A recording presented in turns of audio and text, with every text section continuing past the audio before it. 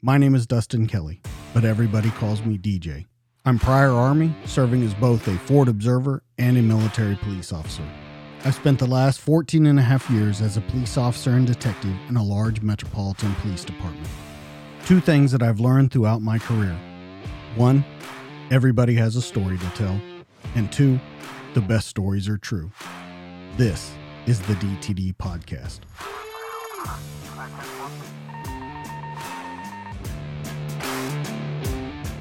And we're live.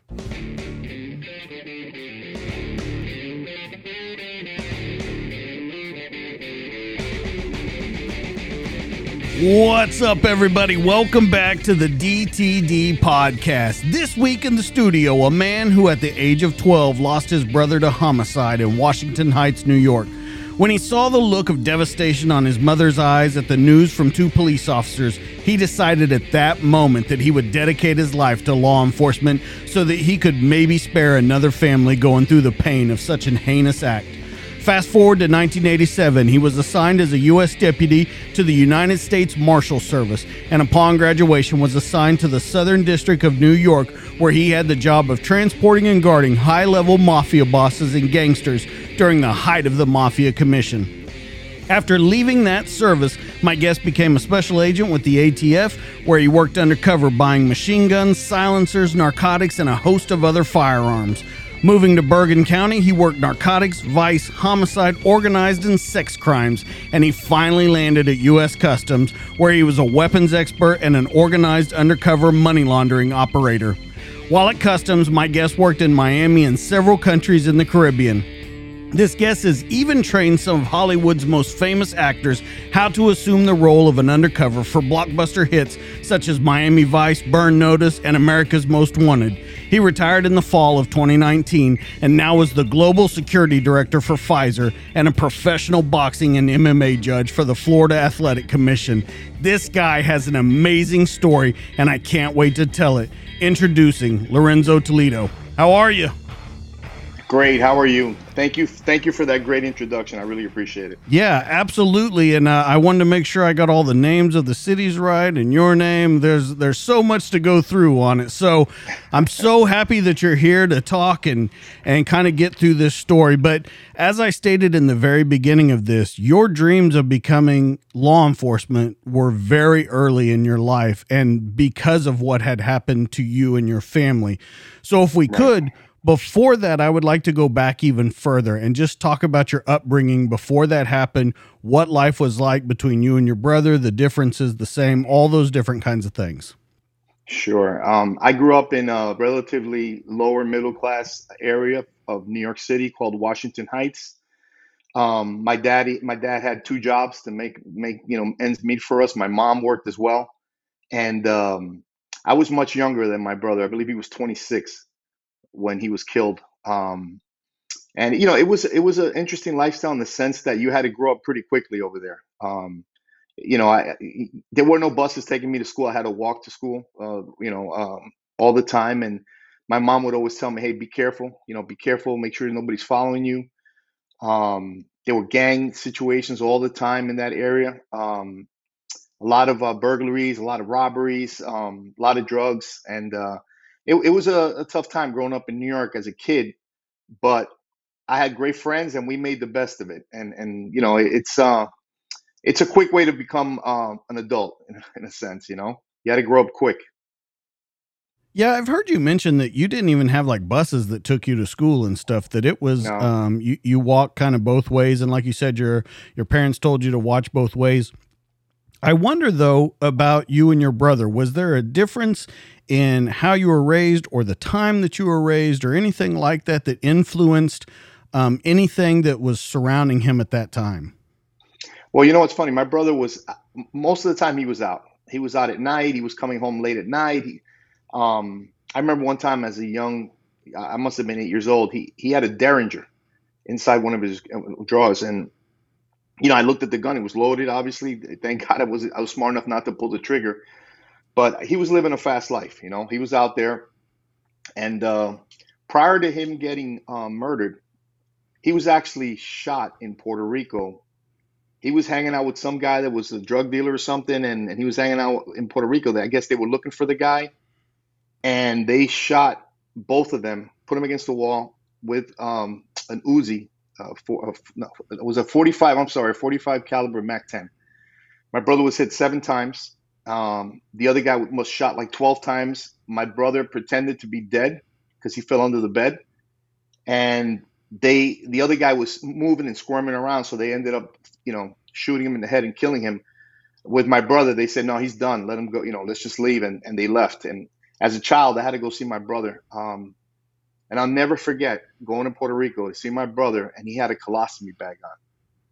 And that was, for a little, for a kid like that, you're there, you see your brother, he's all shut up, and you see that the suffering that my mom had. My mom would actually hitch rides with me as a kid to get to the hospital to go see him. And it was terrible. It was just a terrible time in my life that I never forgot. I saw the pain in my mom, and then unfortunately years later, man, he was killed. He got into a bar fight with a known bad guy in the area. And the guy waited for him outside the bar, and when he came outside, the guy shot him in the head, execution style. So let me ask you, was there a difference that you think between you two? I know you grew up at separate times, and I've kind of asked this question before, but I think the question, how I'm phrasing it, might be wrong.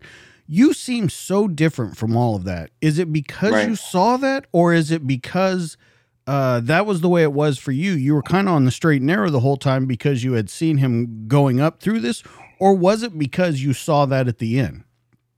No, it actually was. It was that I saw him. He was living a kind of fast life. He was always out there.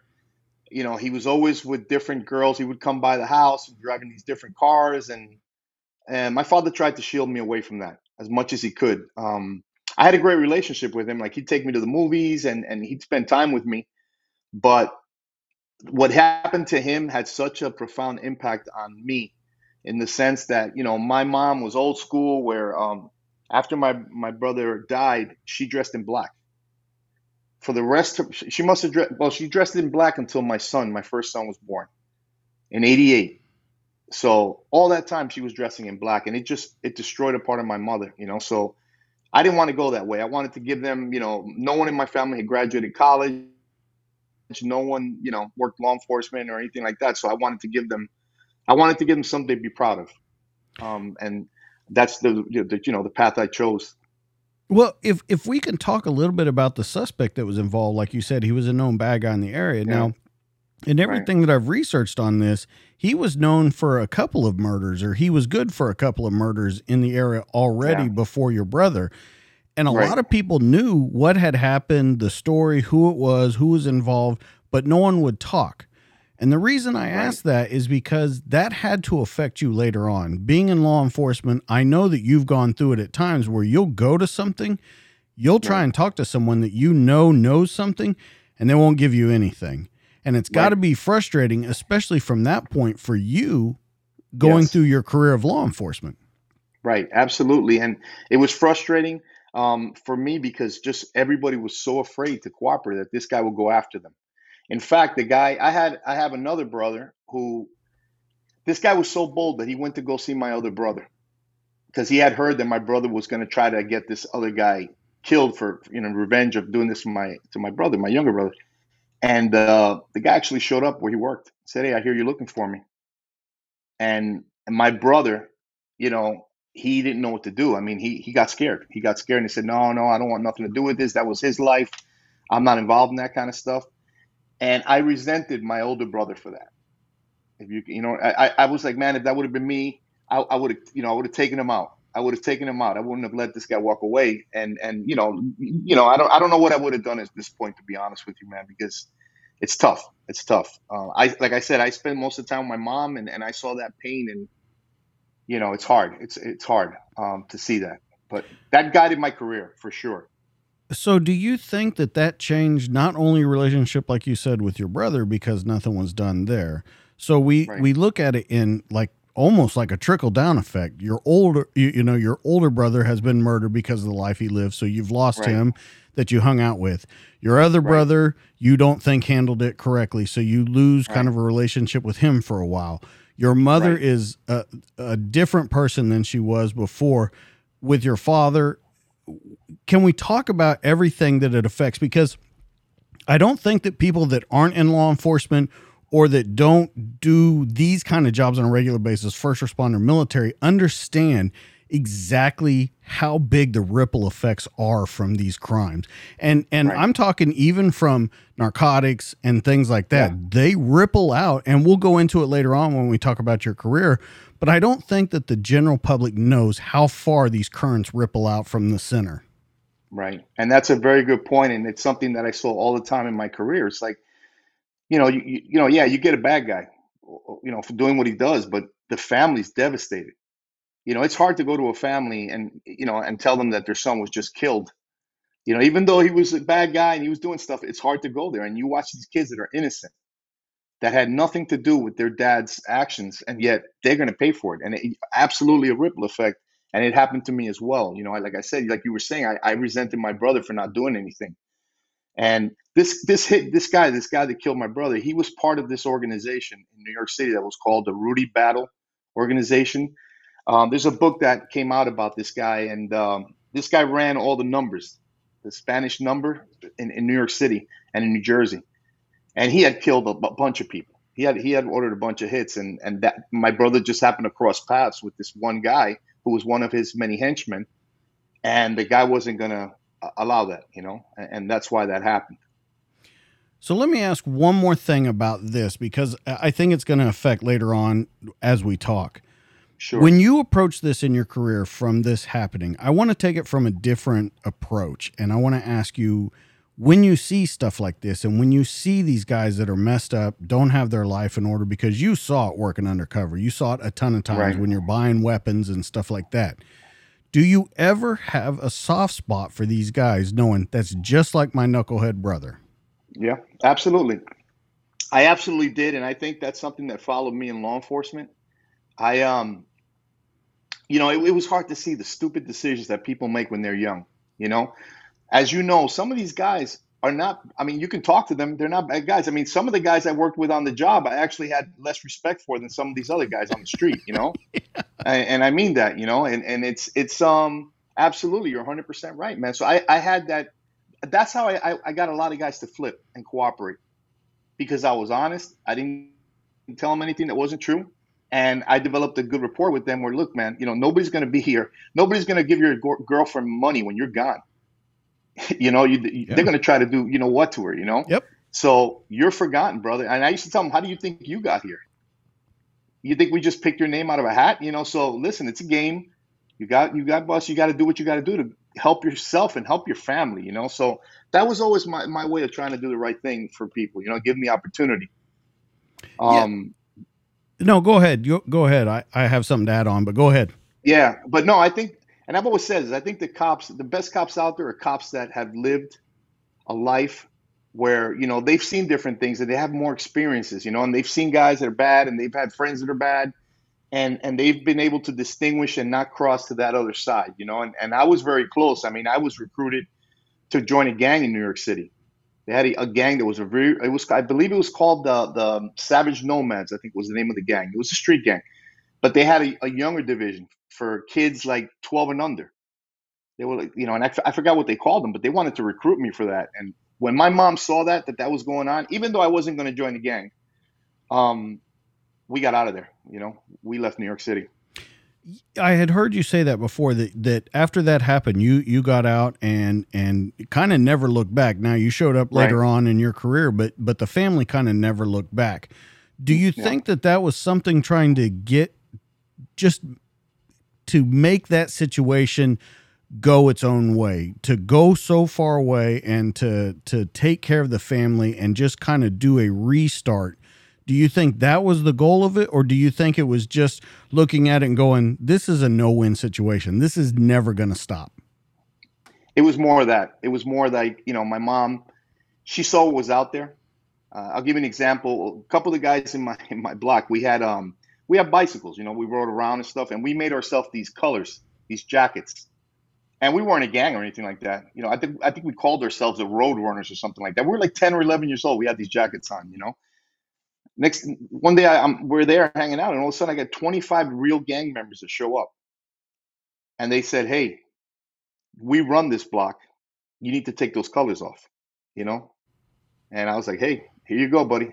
I was like, "No problem." It was me and I think it was three other friends, and I was like, "You can have the colors." We don't belong to any gang. So they again, they liked us because we were nice, and they wanted to try to recruit us. And only one of my friends ended up joining a gang. The rest of us didn't join a gang.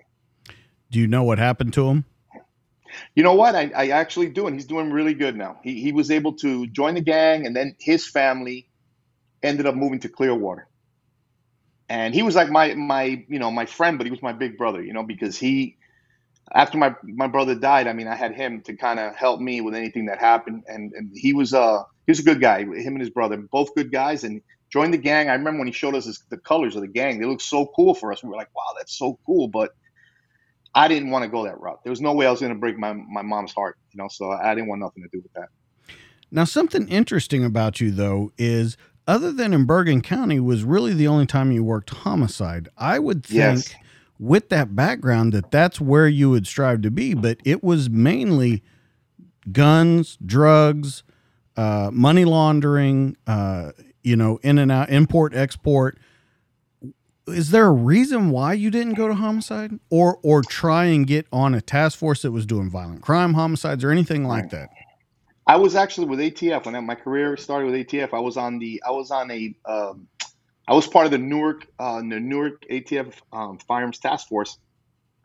And what I also did was I got involved in any homicides that happened, so that where a gun was used, I could go out there, get the information for the gun, get the gun traced, and I wanted to get involved in it. I loved it. So I wanted to do that when I was in ATF. With Bergen County, you had to be there for a while if you wanted to get into homicide, and rightly so. You had the progression was usually work sex crimes because they did so many interviews, Right. interrogations. So you build that experience doing that, and then you go into homicide. Because I was sex crimes. When there was a homicide, I was called out to assist. But homicide's the ultimate crime, in my opinion. That's the pinnacle. So that's where I would love to have ended up. And I didn't know when I got into the feds that the feds really don't do homicide cases. Well, you say that you work sex crimes because you do so many interviews, you learn how to talk. Right. But I truly, truly in my heart believe the best place to learn how to talk is narcotics street level. Yeah. Mm-hmm. Because you can start at the very bottom, move all the way up to Right. the top, and you have to know how to talk to each person differently because every single person is different. Every single interview That's is right. different. Every single flip is different. And so I understand that you use that later on.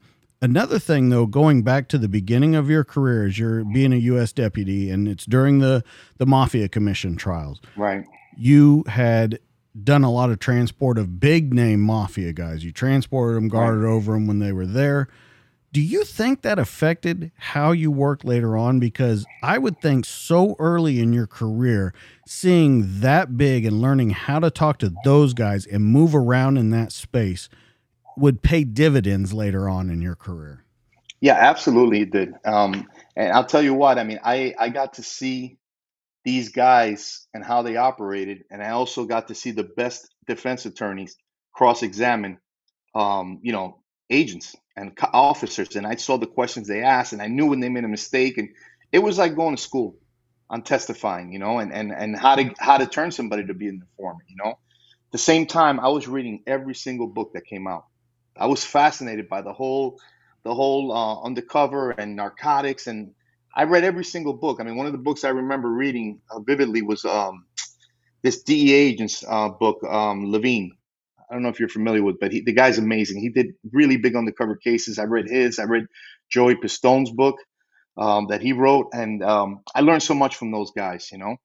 I learned so very much from those guys, and yeah, absolutely. I mean, the experience I got in Bergen County, as far as interviews and interrogations, it helped me immensely. Um, I always had the gift of gab anyway, to be honest with you, because I was just a street kid. So I always dealt with guys like that anyway. So I would always develop a good rapport with them. So let me ask you though, what you learn from the criminals you're working with, because if Hmm. there's a hierarchy of criminals, and I hate to put it that way, but those mafia guys are tried and true. They are at the top of the totem pole on that one. Right, So right. I want to know what you learned from them. It's funny. What I learned from the ones we had was that they were gentlemen most of the time. They were gentlemen. I mean, when we did search warrants, I actually had a chance to do search warrants in their house when I was with ATF, and I'd go with Essex County, one of the local departments. They'd offer us coffee. They'd offer us. They were gentlemen. But as far as giving themselves up in the beginning, you know what? They actually all did, with the exception of John Gotti. That, as far as I know, he never gave anybody up. But these guys were all trying to cut deals. They were all trying to cut deals, and they stabbed each other in the back, man. There was no loyalty. That whole persona about the mafia is all, it's baloney. These guys would try to cut whatever deal they can to get out of jail, and to give up each other. And that was something that I remember. One time I was in the marshals and we had these guys come in, and this one guy said, "I don't want to cooperate. I'd never give up this guy. He's my brother." And we pull the other guy, and the guy goes, "Hey, man, I'll give you everything." So that's what I mean. And I'm sure you've experienced that as well. It's like, oh my God, it's like, where's the loyalty that everybody watches in these movies? It's not there, man. Everybody just wants to save their own neck at the end of the day. Do you think that helped you craft your character for later on? Because let's be honest, you had a couple characters as you moved through your career. Do Right, you think this kind of stuff helped you outcraft that? And it doesn't have to be the main part, but do you think it was right. something that definitely helped you? It did help me. And, the time I was getting involved in law enforcement, you know, that was also the era of the disco clubs in New York City. I was going to all these clubs. I was noticing how these mobbed up guys would go in. They wouldn't have to pay. I was watching these guys and how they operated, and that persona helped me when I was doing any type of cases that involved, you know, Italian mafia guys, for example. I would kind of mimic what I was watching.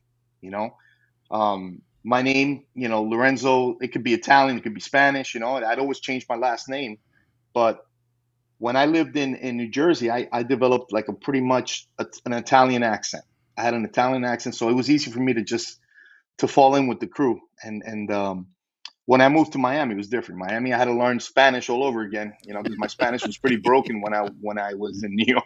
I would So imagine. yeah, yeah, Did you like what you were doing? I loved it, man. I loved it. I loved my job. I loved doing undercover work. I loved doing law enforcement. I believed in it. Um, I think what happens in law enforcement to a lot of us is, the job changes you in the sense that you start dealing with people that you feel don't have the right mission, in their minds, and you try to stay away from those kind of guys. But as far as the job, it wasn't a job to me, man. I would have done it for free. That's how much I loved it. Well, and I'm mainly speaking of the U.S. Marshal job because what a lot of people I don't think would have that good of an attitude stepping away from it. Yeah. I think they would say, "Well, I'm doing this, I'm doing that. I really wanted to do this in the Marshals. I really wanted to be here." And you see it on every level of law enforcement. Right. Local people aren't where they want to be. They don't think they move there fast enough, or they don't ever think they're going to Mhm. be there.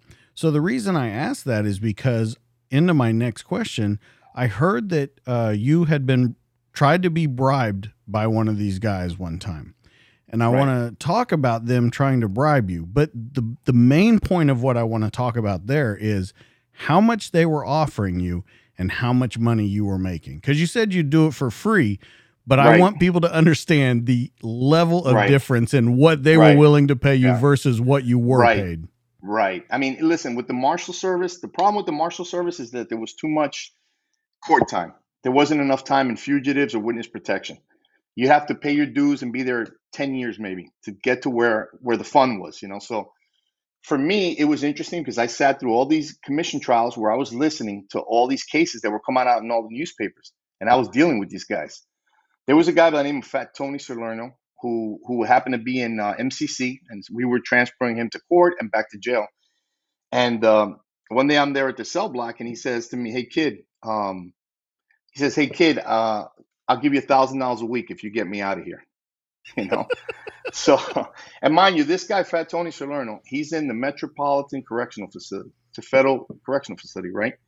He had Cuban cigars every single day. How he got them in, I have no idea.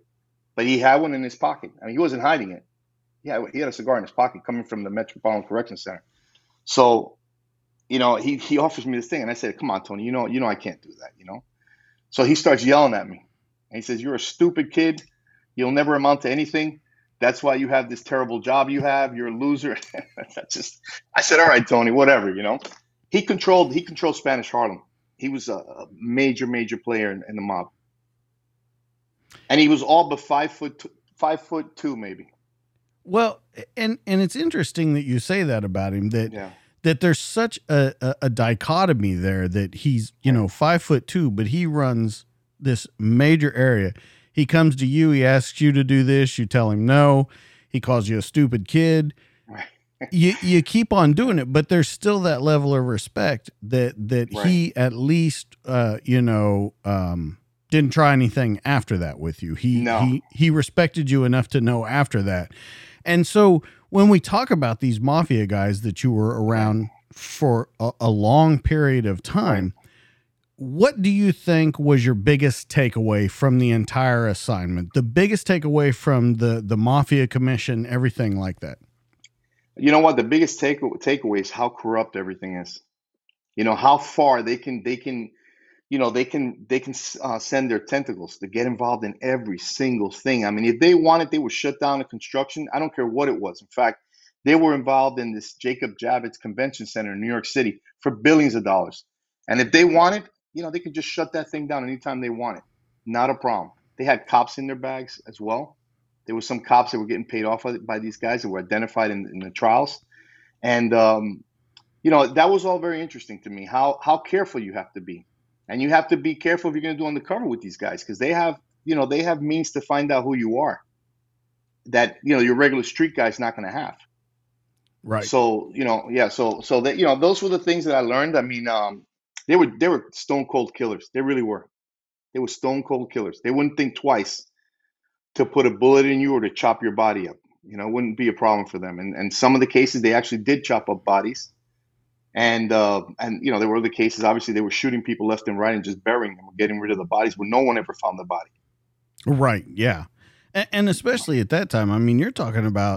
you're talking about some major crime that was going down. It's Right. interesting though that you point out about John Gotti, that he Right. never gave anybody up, Yeah. and then his whole family pretty much turned against him, Right. and not just turned against him. I mean, like his very close blood became Right. TV stars and Yeah. completely just exploited that life that was there before them.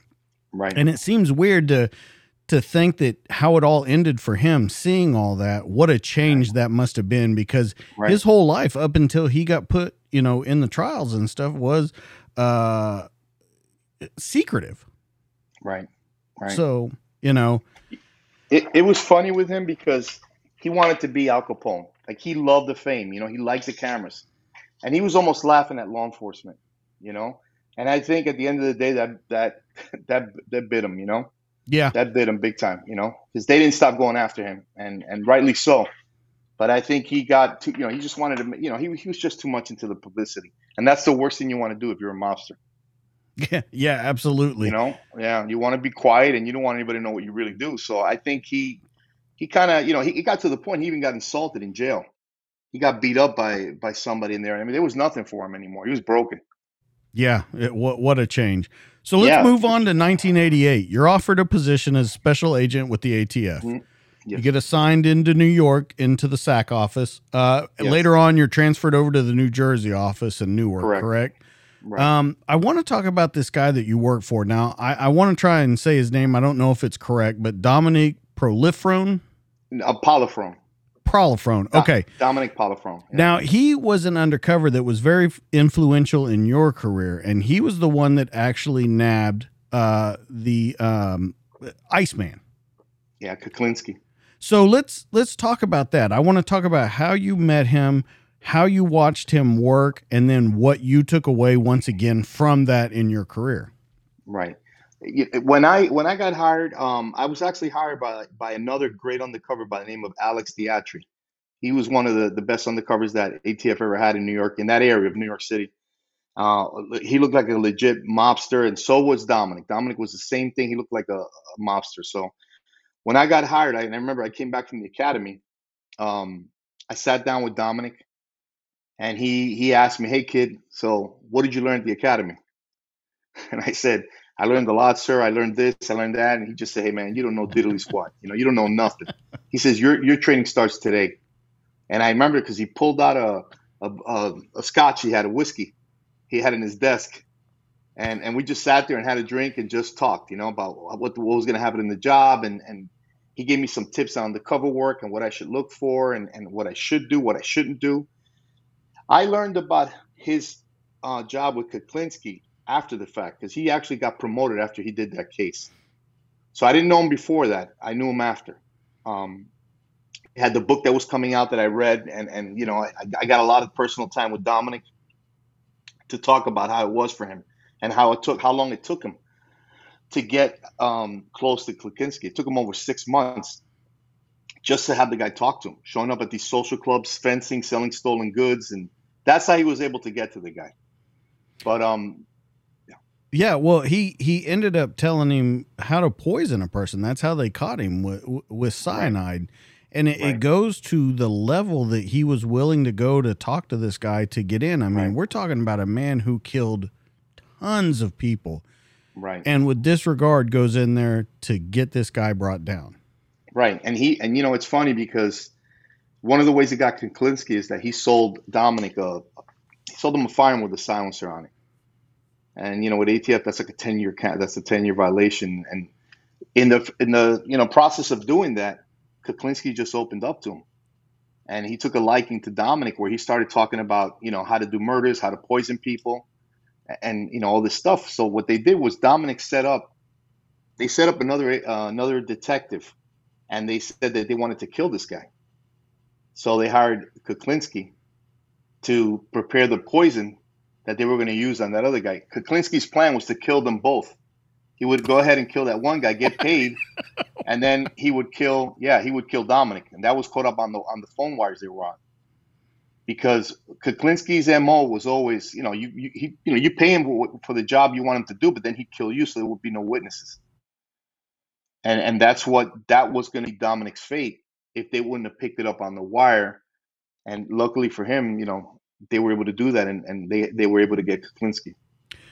So what was it that came across the wire? Do you remember in particular how it was going to happen other than getting paid? Do you remember what was going to happen? No, I don't remember. I don't remember what it was. I think they caught something on the wire where he said that he was going to kill, he did give the poison to Dominic to pass it on. They was going to put it on a burger or a sandwich or something like that. And I think they got something in the wire that he was talking to somebody else, and he said something like they were going to kill Dominic next. And I think that's when they shut everything down.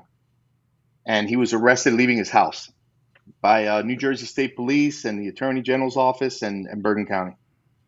And then became kind of a celebrity in his own right. I mean, the HBO documentaries, the books, and things like that.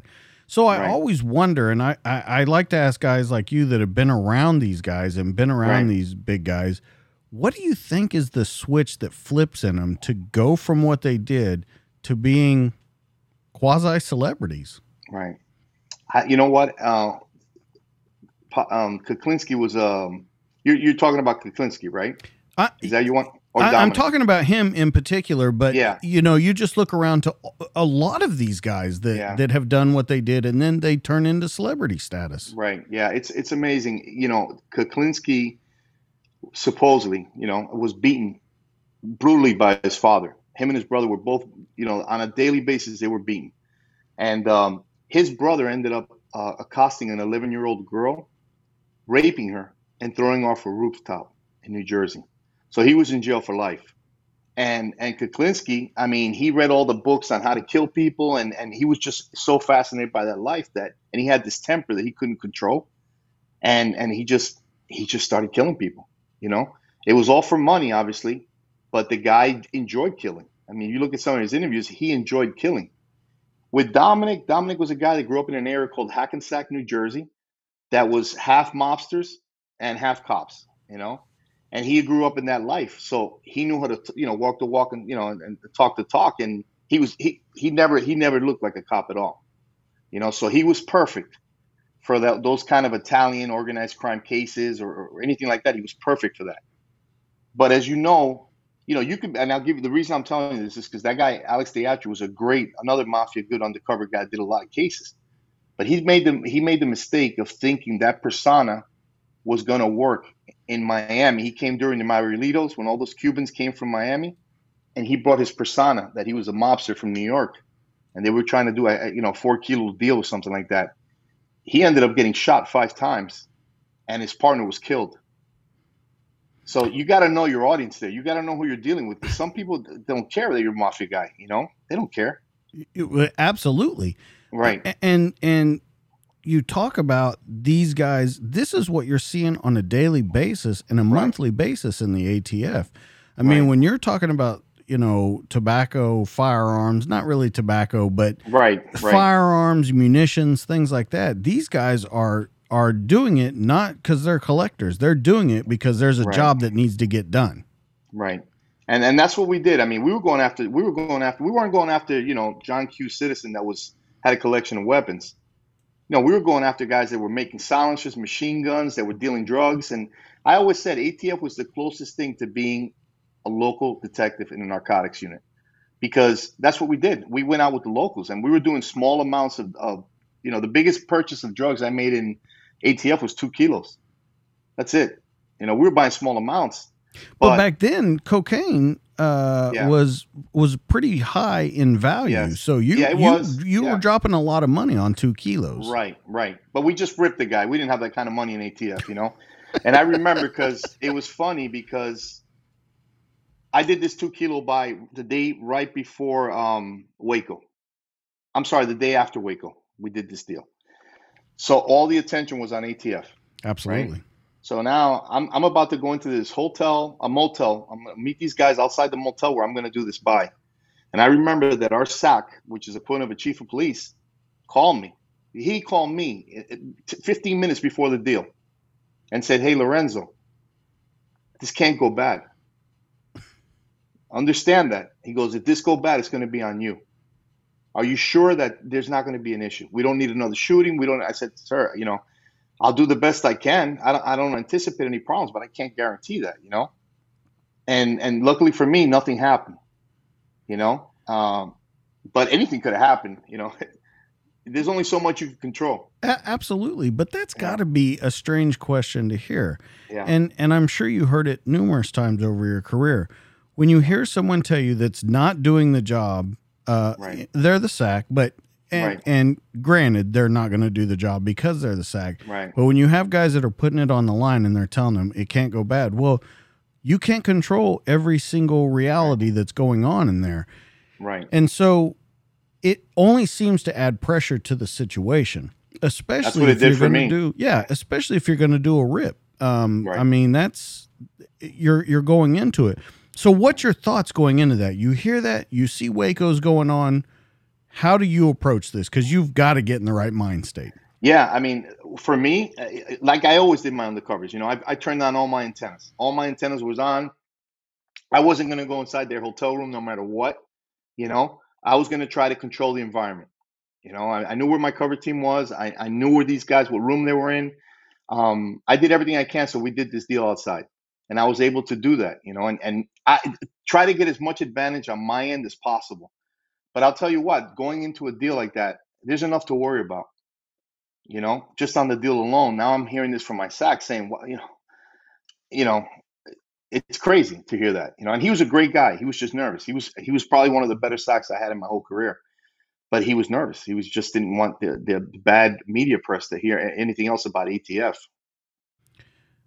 Do you have any problems, and we're getting around to a question, do you have any problems with guys that are going rogue on you at this time or going bad? And the reason I'm asking this is because the 7.5 controversy is happening, and I know that you were involved in the Mike Dowd, part of his crew being taken down for their arrests.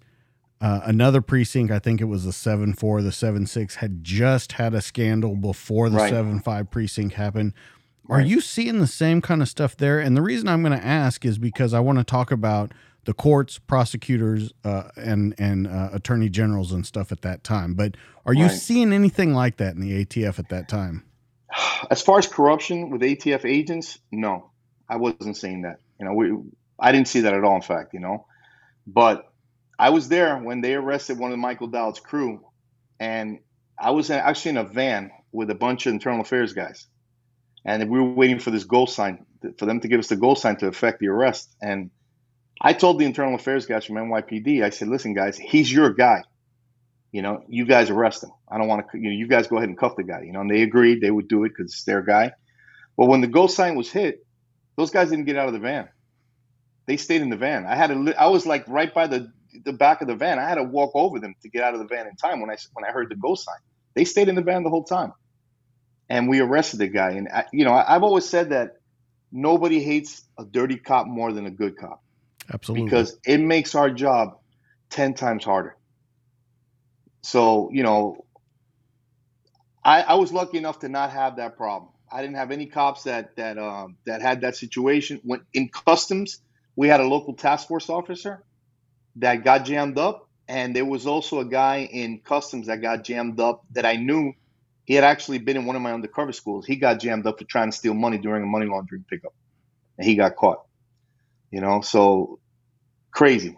So some people, what they'll do, for money, but absolutely, I was lucky. Yeah, I was lucky. I've always thought, that whatever amount of money you're going to get is not going to pay for the rest of your life. It's very short-sighted in the goal of it. Yeah. Especially even with the 7-5 controversy that was going on. Now, the reason I ask all that, I said because we would get back around to the courts and stuff. At this time, we're prosecuting heavy on narcotics. We're prosecuting heavy on guns. You just mentioned that with the silencer on it, it's a 10-year add-on. All of those kind of things. What do you think was about it? Because if at any time in law enforcement history, that's the time to be putting a hurting on the criminal element. Right. But at the same time, we're seeing mass amounts of controversy and people on the take and things like that. Why do you think that was back then? And you were there, so you would know. Yeah. It was crazy. I mean, I don't understand it. I don't know why people would do that. I think what happened in New York City, is that a lot of the cops they hired in New York weren't from the areas they were patrolling. So for them, it's almost, to them, they developed this mentality where it's us versus them. So they would go in there, and it's almost like, I hate to say it, but it's like going to the zoo, because they were seeing these people kill each other. They were seeing them burn buildings, and they were animals. So, these guys started saying, hey, you know what? All these guys have these nice cars and nice money. They don't deserve it. We'll take their money. And I think that's the mentality that those cops got, It's a shame because, once you go dirty, that's it. There's you can't turn back and say you're going to be a good cop. It's over. And I think that's unfortunately, in the academies, we have that blue line, right? We have that thin blue line. And some people think that it's a thin blue line no matter what. And it's not, man. I mean, hey, listen, if there's a cop that's dirty, I'll give him up. If there's a dirty cop, I'm not going to give a guy that, we're struggling with a guy and we got to try to take him down. And, we got to use some force on the guy. I'm not giving anybody up for that. But if the guy's stealing, I don't want to be part of that, and if he's putting me in that position, he doesn't care about me. So, I'm not going for that at all. And it's a shame that those cops, risk, you know what, it's not ever about the money. It's about your kids, man. It's about your family. Your kid has to go to school the next day. You're a hero to him. You have a uniform, you're a police officer, you're respected, and now you're going to have your kids go to school and be everybody's going to laugh at your kids and make fun of them that their father's corrupt. It's just, there's no money in the world that's worth that at all. And that's always been the interesting thing to me about Mike Dowd, since we're talking about the 75 controversy, is it never seemed to affect him in that way. If you see him in interviews now, and actually one of his jobs now is to go around to different police academies and tell them, don't be a dirty cop, which is a very basic thing to me. I would think that would be very easy to understand, but there almost seems to be no regret for what they did. Right. But what's funny? I think now the bad guy's more revered than the good guy.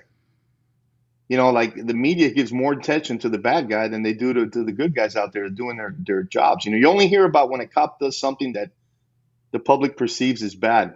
But how many times do we all do good stuff and nobody, you don't get a pat on the back for that, you know? So Absolutely. yeah. And that's what I think happens. I don't know why there's this glorification for all these guys that they don't deserve it. That guy shouldn't be doing interviews for anything. He should be hiding, living somewhere in Minnesota by himself, you know, disgraced. But he's not. He's actually making money. A lot of money too. Right. And and And he and started a cigar company he with the started a guy cigar that yeah, absolutely. It's incredible, you know? with the Dominican that he was running the drug Absolutely. scandal with. Absolutely. Yeah. That's a disgrace, So let you me know? ask you then. We're talking about that, and the flip, and criminals are revered these days. What do you think happened? You know what? That's a great question. I don't know. I don't know if it was just the media took over and they're reporting all this crazy news that people like to hear about. I don't know if it's social media that everybody can tell you. You have all these social media cops, you know, that they'll watch videos and they'll tell you what they would do, but none of them has ever garnered a badge and a gun and gone out there and actually do the job. You know, like I love when people tell me, oh, he didn't shoot, he didn't have to shoot the guy, he could have hit him in the foot, you know, and stuff like that. You're like, you have no idea what you're talking about, you know, Right. and I always said that I think that departments should have more of those shoot don't shoot scenarios and offer it to citizens. You know, where they Yeah, go out there and let, absolutely. let them do that. Let the media do that. Let all these activists do that, and let's see how they do. And let's put that online and show how they would act when their life's in danger or someone else's life in danger. I guarantee you that they'd be shooting people before before we will. You Yeah, know. I absolutely believe that. Right. I want to Right. circle back if we could for a Sure. second. You were talking about dirty politics in the office with Hmm. ATF, and that's what kind of pushed you over to Bergen County. Is Right. that's Right. correct, right? That's So 100% correct. so Yeah. can we talk a little bit about the dirty politics that were I mean, because you seem like the model police officer, one that wants to do it ever since he was a kid and Right. stuff. What could possibly be going on that would push you away from a job that you love doing? Right. Well, what happened with me was we had this guy, he was an ASAC. He had just come over from headquarters. And before he was in headquarters, he was in Buffalo, New York, and he was a supervisor. And he was having an affair with he was a married guy. He was having an affair with an agent, a female agent, who was also in Buffalo. So, the guy was taking care of his girlfriend. She didn't have to do anything. I mean, all the guys in the group were really upset about it. And, somebody dropped a dime on him with internal affairs. They did a surveillance on the guy. He got caught making out with the girl in the government car, and he gets transferred to headquarters as a punishment. Right? He was a group supervisor at the time. He gets transferred to headquarters. The girl gets transferred to New York City. So now she's in New York City. This is like 2 years or 3 years later, and now this guy is going to New York as the ASAC. So this girl who was completely useless, she never did anything, absolutely nothing. She tells me one day, I'm running the Newark Firearms Task Force in Jersey, and she tells me, "Hey, I'm going to be taking your spot." So I said, "What do you mean you're taking my spot?" I'm laughing at myself. How is this? She can't even do this job. There's no way they'd even respect her. She goes, "Yeah, I'm going to get this job." So I said, "Yeah, good luck with that." So um, I want to say 3 or 4 weeks later, I get an email that I'm getting transferred, and they're going to send me to Red Hook, Brooklyn, which is about an hour. It would have taken me an hour and a half to get there. Yeah. So I said, "Wait a minute." So I talked to my SAC. I said I wanted to meet. At the same time, I'm already talking to the guys in Bergen County because since I worked with them so much, their prosecutor at the time was a former assistant U.S. attorney that had done some of my cases, and he would always tell me, "Lorenz, I would love for you to come here. I'd love to have you here." And so I'm already starting to, just in case, preparing an opportunity for me to jump. So long and behold, I have a meeting with the SAC, and he says, "Look, I say, hey, listen, I have a question for you. Am I being replaced by somebody, or am I going to, or is that you need more senior agents in New York City?" And he says, "No, we just need guys like you, experienced people in New York City." I said, "Okay, then I have no problem with the move. I'll do what I have to do." The next day, the girl's coming to Newark, and I'm going to Brooklyn. So she called it right on the money. So I called up the guy I knew, the former AUSA. I said, hey, I'll take the job. And he said, you can start Monday. This was on a Friday. And I went right over to see the stack, and I walked into his office. I said, hey, man, I have no respect for you. You lied to me. And you lied to me, and you told me nobody was going to take my job, and you did. You gave it to this girl who's was having an affair with this other guy, And he said, hey, you better. What he told me on the way out was, hey, you should look at your badge. It says U.S. on it. I can send you anywhere I want. And I said, no, you can't. I quit. So I had about 25 people call me to want to buy me a beer that night. And I left. Looking back on it, maybe I shouldn't have left. That was a bad move. But my pride got the best of me on that one, and I left. And actually, I was making more money in Bergen County as a senior investigator than I was making as a senior agent with ATF. So it wasn't a bad transition. They had also told me I could take my time from the feds and put it into the New Jersey State Pension, which I found out after I came that I couldn't. So I knew I had to go back. I knew I had to go back, and that's what happened to me. So it was just craziness. It's the office politics that kills all the cases that we have. And that begs the question then, why can't we figure out at an upper level, and you've worked senior level leadership, right. Mm-hmm. Why can't we figure out at that level that if something's not broke, don't fix right. it, right. And why we torpedo things right. in order to get other things that aren't going to end up in anything. Right. It's funny. One of the ways that you got promoted in these federal agencies is you were a case maker. You had to make cases. That was the route that you became a supervisor and you moved up in your career. The other way was you went to headquarters. And what happened was you get and I hate to say this, but you get all these people going to headquarters that have never made a case in their whole career, but they get to know each other. And then they get promoted. They come out of there. There were guys that were never supervisors that came out ASACs, and it's like, you can't believe it. You can't make this up. It's the guys that are the higher you go up, the farther you are from the real job. So there were very few guys, honestly, that were real cops that got promoted to real high levels. Just didn't happen. These guys didn't have the experience. They just didn't have the experience, and they didn't know how to deal with informants. They didn't know how to deal with bad guys. They were administrators. They were bean counters, and they were, it was like, I used to say it was Revenge of the Nerds. How did they take over, And that's what was going on. All these guys were taking over. They never really did the job. They never went through doors or anything like that. They didn't know how to do that. Some guys never put handcuffs on anybody. Yet they were, they were bosses. It was insane.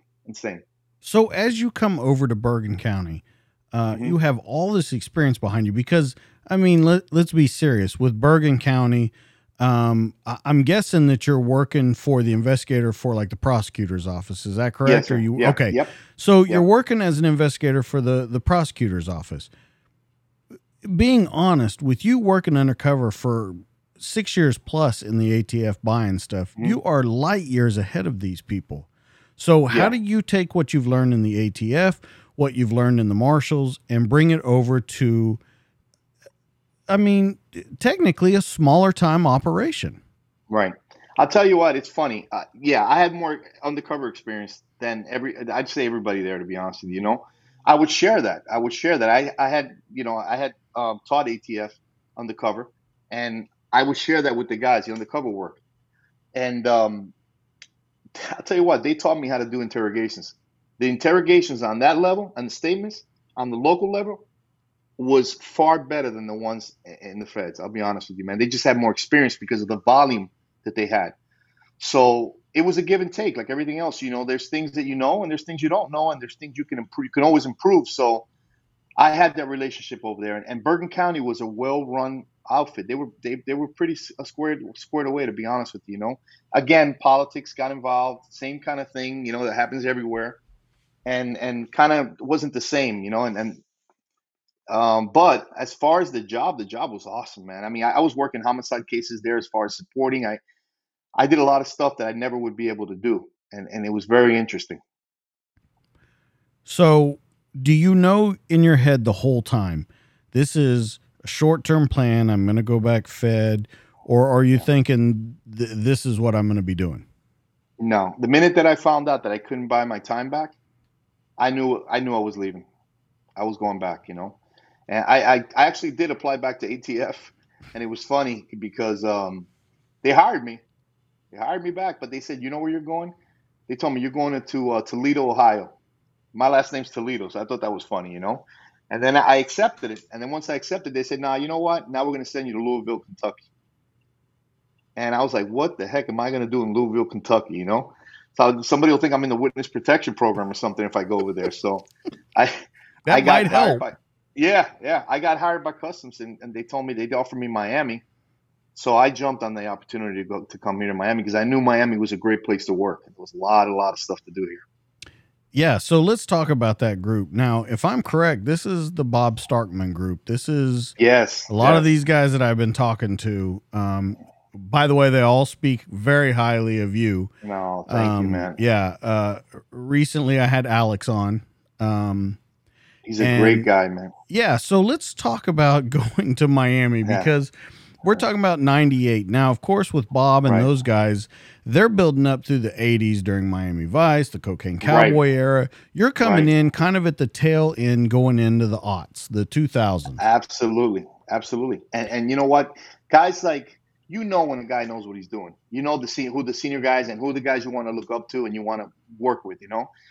Bobby was one of those guys, as well as Miles Son. I don't know if you got a chance to talk to Miles. He's great. Another He's guy coming who's on in a amazing. few weeks. Yeah, he's amazing. I mean, these guys were like cream of the crop. Alex, cream of the crop. Those guys, they were running stuff at the time. And they were really good. There were other guys as well that were awesome. And I was blessed to be able to work with these guys. My first day in customs, I show up with a New York. I look like a New York Gideon. I got my pinstripe suit on. I had a pinky ring. I had my gold tee, and I walk into the office, and one of the sour guys that worked there, he looks at me and he says, "Hey, who the is this guy?" You can cuss on here. You go ahead. Oh, yeah, can I wanted to make sure. Yeah, Yeah, okay. He no, says, absolutely. "All right." He says, "Who the fuck is this guy?" And I look at him and I said, "Hi, my name is Lorenzo Toledo. I'm the new ASAC. And who the fuck are you?" So and Bobby's there. So Bobby's looking. Bobby doesn't know who I am either. He doesn't know who I am either at that point. And he goes, "Oh my God, sir, I'm so sorry. My name is." He tells me his name. "I'm really sorry. I didn't mean to offend you. This is what I do." I say, "Hey, look, stop, man. I'm just playing with you, man. I'm a new agent. So Bobby just breaks out laughing. Bobby loses it laughing, and ever since that day, I mean, we became solid friends. It was funny. It was. I went from buying, like I told you, I wasn't buying that many. The biggest buy I had done was 2 kilos. The most I ever paid a CI was $5,000 ever. All of a sudden, I'm at this undercover group now, and I'm going along to pay this CI $250,000 on cases prior to me going there. I was just a witness to him getting the payment. I'm like, $250,000. This is crazy. These guys pay that much money. And the dope buys went from 2 kilos now to 2, 3, 4, 500 kilos. So it's a whole different level of undercover. It's a Well, whole different level. another question that begs, though, is you come here as customs and you say, I'm Right. a new agent, but you're really not a new agent. Right. You have Right. undercover Right. experience. I don't think you got put on the boat cruise at all down there, right? No, no, no, Yeah, no. see, I went right to an undercover operation. I was the lead undercover going yeah, in. exactly. So you come in, Yeah. you're assigned as the main undercover. You're not Right. new. Right. But working with guys like Bobby and all those guys Yeah. that have been there, done Right. that, they know what they're doing too. Right. How do you Absolutely. make that smooth transition? How do you come in and not tell them I know everything, but Right. still tell them I know what I'm doing? Right. Well, that's interesting. That's a great question. I kind of pretty much I told them what I wanted. I'll give you a perfect example.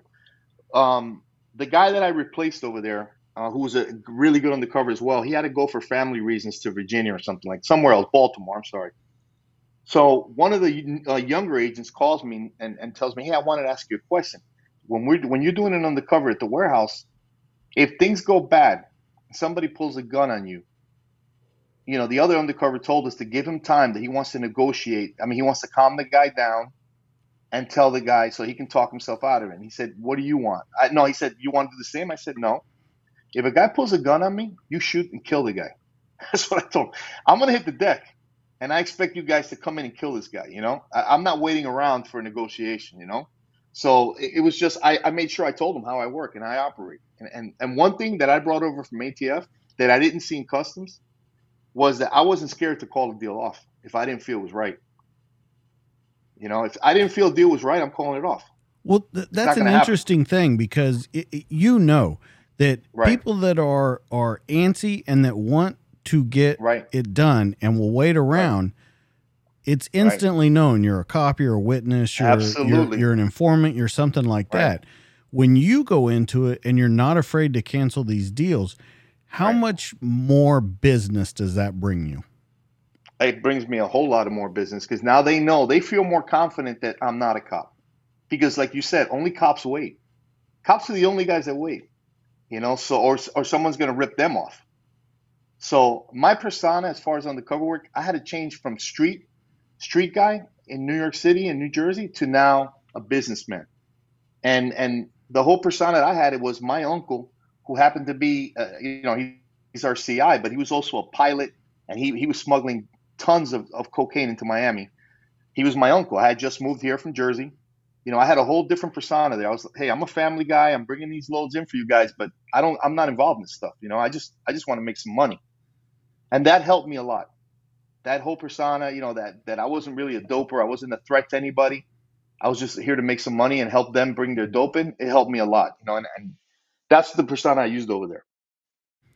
So when you use that persona, are you working with? I guess you would be working with probably at this time. You're probably working with Alex.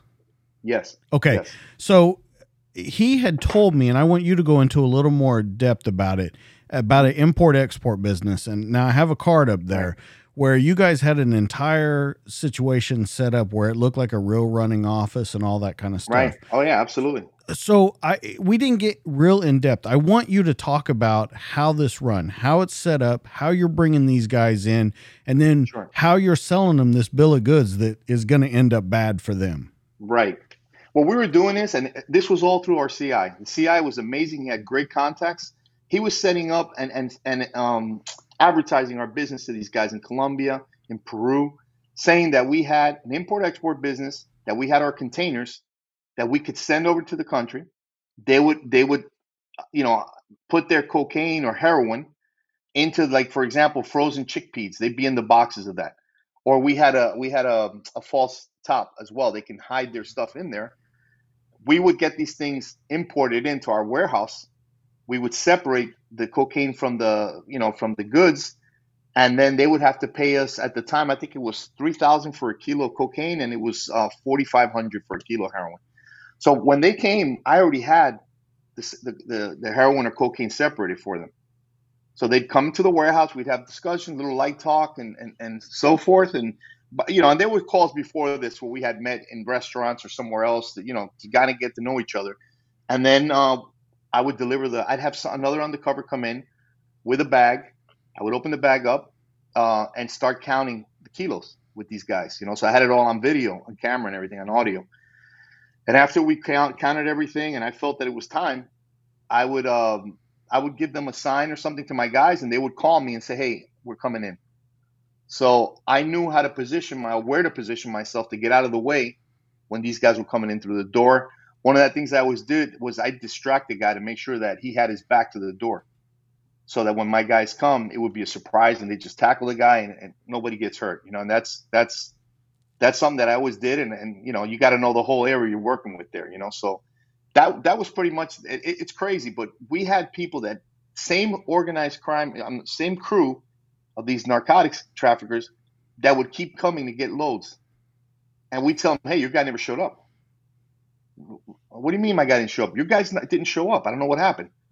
I got your stuff here. Do you want it or not? And these guys, with the greed factor, they'd come and send somebody else, and it was crazy. I mean, one time we had a guy that we did that was a ex-federal. He was an ex-Florida Department of Law Enforcement special agent. He was one of their undercovers, and he had gotten arrested for something, and he was out, but he was consulting with these drug traffickers. So I met him, and he came to my office, and I delivered 100 kilos to him. And it was interesting because as we were doing the count, he didn't want to touch any of the kilos. He didn't want to touch any of them. He had his other guy do it, So he wasn't looking at our bag. And I'm thinking in the back of my mind, this guy's going to try to say that he doesn't know what's in these bags, So what I did was I threw a kilo at him, and I said, "Hey, look how that's packed." And the minute he put his hands on it, it was over for him. So they all played out, and everything went great. And there were some hairy incidents that happened in the warehouse. Well, that's what I was going to ask you. Did that plan ever go bad for you? It went bad a couple times. We had this guy in our group that he gives me this bag to deliver, and we had done the same thing to 2 or 3 times to the same organization. So they were already hinked up that something was wrong. So this was a smaller, I think it was 20 kilos or something, 25 kilo. I can't remember. It wasn't too many kilos this time. And he pulls out a knife, and I opened up the bag where the Coke is. And when I opened up the bag, the case agent left a U.S. Customs audio cassette tape right on top of the kilos, right? So my eyes, like a laser beam, they just went right to that cassette tape because I didn't know if the guy had seen it or not. He was right next to me. I don't know how he didn't see it. I palmed it right away. And my backup undercover was a DEA guy. And I said, "Hey, put this away, Jimmy." And I threw it at him. And he caught it. And then the guy, it happened so fast that the guy didn't know what happened. I told the guy, "Come on, man, I got to go. I got to close the warehouse. Let's go." And I got his attention back onto the dope, So luckily for me, he was arrested. But that happened twice. That actually happened 3 times to me where guys didn't have consideration for the undercover. And I had another time where they left a SWAT van in there, an unmarked SWAT van with all the raid vests and everything else inside the warehouse, and stuff like that happened a lot of time when I'd have to kick somebody out of my warehouse if I felt it was going to be a rip. The last time that it happened, some guy put U.S. Customs evidence tape around one of the kilos, that showing that it was probed. So I'm telling you, it was crazy. And I started thinking, do these guys want me to die or something? Do they want to get me killed? Because it's funny. I always say the scariest thing in the world is when you're undercover and you're watching all your SWAT guys put on all their gear, and you don't have any gear. You have nothing. All you have are your wits. And I'd watch those guys, and I'd say, "Man, I wonder if they'd really come in. If the shit hit the fan, are they coming in for me?" So, it was what it was. I mean, I had a great group of guys that I trusted, and I'm pretty sure they would have done that. But there's other times when you get people on loan that they're not part of your group, and they're not going to take it. Some of them won't take a bullet for you. They're not. So those are things that will cross your mind. Well, when you have that, when you bring these loans in, and these are not small things. You're working with other countries. You're working with big time, once again, criminal element. When you bring them in and they don't have that synergy with that group, they don't know who is Bob and who is Alex and who is Lorenzo. Right. How do you bring them in on the fly like that and make an operation work? We put them outside. Most of the time, they're not going to be part of that. They're definitely not going to be part of the arrest team. I'll have them on surveillance out there, and you know how you have circles of different protective areas that you have. We keep them on the outer circles because they didn't know what's going on. They're just not going to know how to react the way my guys reacted. I trusted Bobby, I trusted Miles, I trusted Alex with my life. Those are the guys I want covering me. I want guys that I know that they know I would do the same thing for them without hesitation. So those are the guys you always want to work with. But these other guys, you don't know what they're going to do. They just don't have the experience. They don't. Right. And that's a problem. Well, and it seemed to happen. I don't know about frequently down there, but definitely more frequently than you would be comfortable with. Right. It's funny. When you're dealing with Colombians, this is what I learned. When you're dealing with Colombians, a lot of them are very business-like. So for the most part, it's not going to be a lot of rips. When you deal with Dominicans, or you're dealing with Cubans, or you're dealing with Puerto Ricans, the danger factor increases. It increases. They'll kill you. Where the Colombians want to use you almost like the mob. They don't want to really kill you. As long as you're generating money for them, they want to keep you around. The other groups, they just want to kill you and rip you off, And And we had a couple shootings at our warehouses where people tried to rip our guys and they got killed. In fact, I think Alex was lucky enough to not do one, and some guy got kidnapped. And I think they shoved a gun in the guy's face and broke his front teeth. And luckily for him, he was saved. But it was happening all the time, So it was tough. It was a tough time. But I loved the job. I loved it. I loved doing that. Loved it. So as you do this 98 to 2002, you're promoted to group supervisor. Right. Now, I want to ask you the same thing I kind of asked Alex. He was gone for a while. He went to some other countries. He kind of traveled around the world, and then he came back as a supervisor. Right. So you're with these guys. You go there in 98 as a quote-unquote new agent. 4 years later, you're going to be a group supervisor. You have this experience behind you. How do you work with those guys that you were just palling around with? Now you're their boss. And I ask Alex the same thing. How do you do it? Right. It's interesting. It's a great question. When I took over the group, I took over the firearms export team that we had. So we were doing pretty much weapons trafficking, right? And I had a bunch of guys that were not in my group. So that they didn't work with me in the undercover group. So it was a kind of a fresh start for me. I had some guys that were there that they were kind of upset that I got the supervisor job and they didn't, but they kept forgetting that I was a senior agent with ATF before I came, So like you had mentioned earlier, to some of the guys I was new. I only had 4 years on when in fact I had a lot more experience than most of the guys there, So, it's tough when you do that. I know that position. I think that's the worst thing you could do is become a supervisor in the same group you work, because it just, people, they're going to say right away, you changed. And you know what? Heavy lies the head that wears the crown. There is people that change. There's people that completely become, there's guys that become idiots when they become supervisors. Do you think you changed? No, I don't mean that level. Do you think you changed at all? No. One thing that I pride myself on was the fact that my guy said I never changed. Okay. I never changed, and what I learned from being a supervisor, I learned from Dominic, number one, was you as your supervisor, your job is to protect your group. And every victory that they have is their victory. Every defeat they have is your defeat. And that was what I wanted to be. I wanted to always look myself in the mirror and say, you know what? I would have worked for you too, and always be that guy that's willing to take the hit for the team and not take glory for anything, and I think that I worked for some really bad supervisors, that didn't feel that way. Absolutely. That it was about them. And I worked for a couple of really good supervisors. But I can tell you this, as time moved on in my career, there were less and less and less of supervisors that went to bat for their guys. And there was more supervisors that would throw you under the bus in a heartbeat. And that's one of the reasons why I wanted to get out at the end. I was disgusted. It was crazy. But you got to know, Lorenzo, that you as one person can't change that.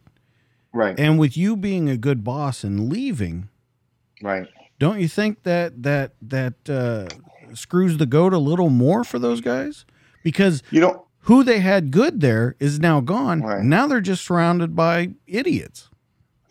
You know what happened though? What I found that was going on over there was that new agents that were coming in were different than when we all started. Like, we wanted to do the job. We actually wanted to do the job. These guys just wanted to get promoted.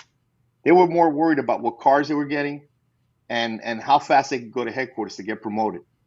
So, you didn't see a lot of guys anymore. A lot of the newer agents didn't want to do the job anymore. Right. And especially what's going on today now, being a cop is it's the worst time in the world to be a police officer right now. We're definitely, not respected, and it's terrible what's going on right now, In fact, my son wanted to follow my steps in law enforcement, and I encouraged him to get into the Air Force. And he's serving now in Okinawa, and he's gonna try to go federal with the Office of Special Investigations with the Air Force. But it's crazy what's going on. The whole society's changed for us. We're the bad guys. Yeah, we're the bad guys. And God help you if you shoot somebody, you better be right. You better be 100% right, because if not, you're done. Let's go to that, because I still want to go through your career, but you bring that up, so let's talk about it. Right. That kind of stuff that you're talking about, you better be 100% right, which absolutely in every shoot you should be 100% right. Right, 100%. Yeah, you're right. But today, it's the court of public opinion. It's not the court of law. So you Right. look back at during Operation Greenback and Bobby's time and Joe Right, right, Pistone's time and Ralph right, Friedman's time, where right. it was just as, I would say, just as wild back then with being able to handle the situation at a, I guess you would say, a better, more violent, I don't want to use that, but being able to Yeah. take care of a situation where you went home at the end of the night. Now Right. you have the court of public opinion. Right. So once again, I'll pose the question to you just like I did earlier. Where was that switch? Where was the disconnect that pushed us over to that? You know, I blame social media for that. I blame it's crazy, man. The elections had a lot to do with that. The way that you know, Republicans were hated for a while. You know, we would look like everything that was wrong with this country, and then the Democrats where everything was right, and they wanted to defund the police, and they wanted to do all this stuff. You know, I grew up at a time. I'm 60 now. I remember growing up as a kid. I used to watch All in the Family. I used to watch Good Times, The Jeffersons. There was more like all different races got along. You know, and as far as we could all make fun of each other. You know, you would think that now, all this time after, we'd be all over all that stuff, you know, but we're not. It's gone back 40 years. If a white cop shoots a guy, God help him. God help him. He's got to be 200% right now, not just 100. You know, and that it's just the way it is right now. It's a fact, and it's a sad fact. I mean, you watch these cops that are defending themselves, and you hear the social media slaying, well, why did he shoot him? He didn't have to shoot him. The guy pulled out a knife. He wasn't going to stab him, or whatever it is. You know, and it's like, are you kidding me? You know, these guys don't get it. They don't understand that hey, we want to go home too. We deserve to go home to our families, and that's the thing. I don't know what made it change, and I hope to God it changes again one day. But right now, man, it's like this country there's no morals anymore. It's I don't know. I don't know what's going on. Well, and that was my next question to you. Do Yeah. you ever think that pendulum swings back? I hope so. I think it will. I think time always. I had an old professor in college who used to say that, like even with clothes and styles, you know, if you got a big wheelbarrow and you put your clothes in, that after 20 years you turn that barrel around, and that stuff that you had in the bottom is now going to be in style, you know. And I think it'll happen again, but at what extreme do we have to get for it to change? That's the question. You know, I don't know what it's going to take. Yeah. I tell you, I have the utmost respect for, and I've always had for military and for law enforcement my whole life. And you know, it's the toughest time for a law enforcement officer, I believe, you know, because what you were alluding to earlier, the times of the Starkmans and all these other guys, you had to take care of business sometimes, you know, and sometimes it wasn't pretty, but you took care of business. You can't do that anymore. You can't, you know, you got to be careful. So let me put more of a grim picture on it then. With it turning into this, Right. does it get better before it gets worse, or does it get worse before it gets better? I think it's going to get worse before it gets better, unfortunately. I really do. You know, and again, listen, I'm an old dinosaur now. The undercovers that I was doing back then, you couldn't do that anymore. You can't. Right. You can't do it because they'll burn you in a second. Now with all the social media, with all the advances they have, you know, there's no way that you're going to be able to. I mean, you'd have to almost get fully backstopped by the CIA to be able to do something now. You know, people can find out exactly who you are. So there's not undercovers anymore. You don't see that anymore. At least not in the feds. They'll use task force guys, but nobody wants to do undercover because it was always a thankless job. You never got promoted doing undercover work. You got a nice car, you know, you got to drive around and act real cool. But unless you were a case maker, you were never going to get promoted. And we had a lot of guys that never made cases and they never got promoted. They were great undercovers, but they never got promoted. Well, with this that we're talking about, with this technology, you have to have a full backstop now and stuff. Right. Let's talk about the difference in now. We'll just use money laundering, or we can use narcotics trafficking. Mm-hmm. You're looking at all these cash apps. Everything is done digitally now, especially money laundering. You know, being in the corporate world, how things are moving around from the internet. There's no real money anymore. It's all ones and zeros. Right. So with that, we have digital trails, but it seems almost more difficult to trace a digital trail than to chase an actual cash trail. Absolutely. Absolutely. And especially with Bitcoin. Yeah. Bitcoin, you have Yeah. Shiba. I mean, there's a ton of different Yeah. ones. You have Cash App, Exactly. you have Venmo, you have all these Right. different things. Right. Where do you think law enforcement needs to go in order to catch up to this? Because I 1000% believe we are catching up to this technology. We are,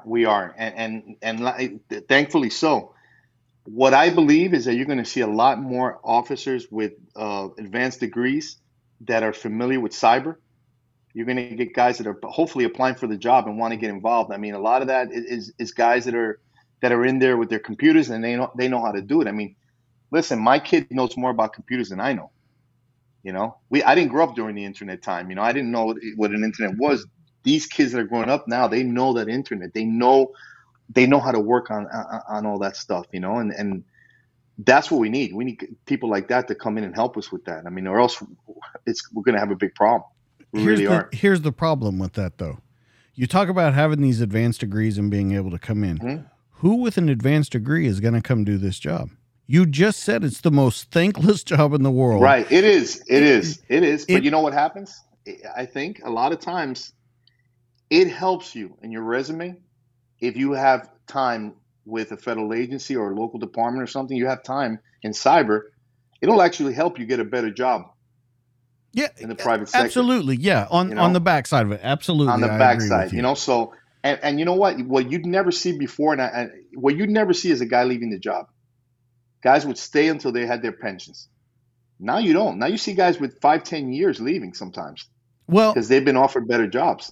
And that's what I was going to say, though. Yes, they get better jobs with this cyber, but once again, you get back to the problem where you have constant turnover, and you still continue playing that game of catch up because you have these guys that finally, because let's be honest, Lorenzo, you didn't learn the undercover job. You didn't learn the job in general, how to talk to people in 2 years, in 4 years. It took you 5, 8, 10 years to just get your feet underneath you. Absolutely. If you have that turnover at 5, 10, I'm not even going to go up to 15. When you have that turnover so bad, you never get steady footing. Right. Yeah, that's a good point. That's a very good point. Maybe we can contract people to do it, It's just, you know what? The government doesn't want to pay. So they're going to have to revamp their pay. And that's one thing they're going to have to do. They're going to have to pay a lot better if they want to really compete and be involved. Because those guys, I mean, you go on LinkedIn right now and you look for, if you have a cyber background, sky's the limit for you. You can dictate what your salary is going to make. When I grew up, if you were in cyber, which was way after, you were a nerd. You were no good on the street. You weren't doing warrants. You were. Listen, let's face it. Back then, those guys were nerds. They were geeks, An intel analyst. And intel. Yeah, we were like, these guys not real cops, But you know what? They won at the end. The guys that were out there, the knuckle draggers now, they're having a tough time finding a job. And it's tough. But these other guys that were doing fraud and they were doing white collar crime and they were doing cyber, they're all finding real good jobs. So it's tough. It's tough. In the final part of your career, I want to cover two different things. I want to cover when you're the Caribbean attaché, and then I want to talk about when you come back as a supervisor and you're the Violent Gangs Task Force in Miami. Right. But let's start with the Caribbean. In all these years, have you worked out of the country until you get this job, or were you based out of Miami, New York? Was there much working out of the country? There was, because when I was doing the undercover, there was. I would go to Venezuela or Colombia. I'd go to those countries a lot, meet with bad guys and set up meets and so forth, With the attaché job, I was like the liaison officer for all the Homeland Security cases that were happening in all these different Caribbean countries. So I put domestic cases, I put them with our embassy folks and try to coordinate those investigations with them. And that's what I was doing as the Caribbean attaché. But yeah, I had been before in Latin America. And that's where the question comes in. You're there working undercover, setting up deals, a completely different job from being a man in a business suit, shaking hands and making sure that the governments are taken care of between the two and being that middleman.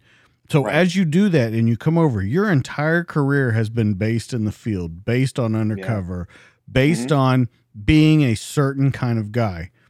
Now you have to flip the switch and you have to be that suit. Right. How do you do Right. it? And is it I what I hard?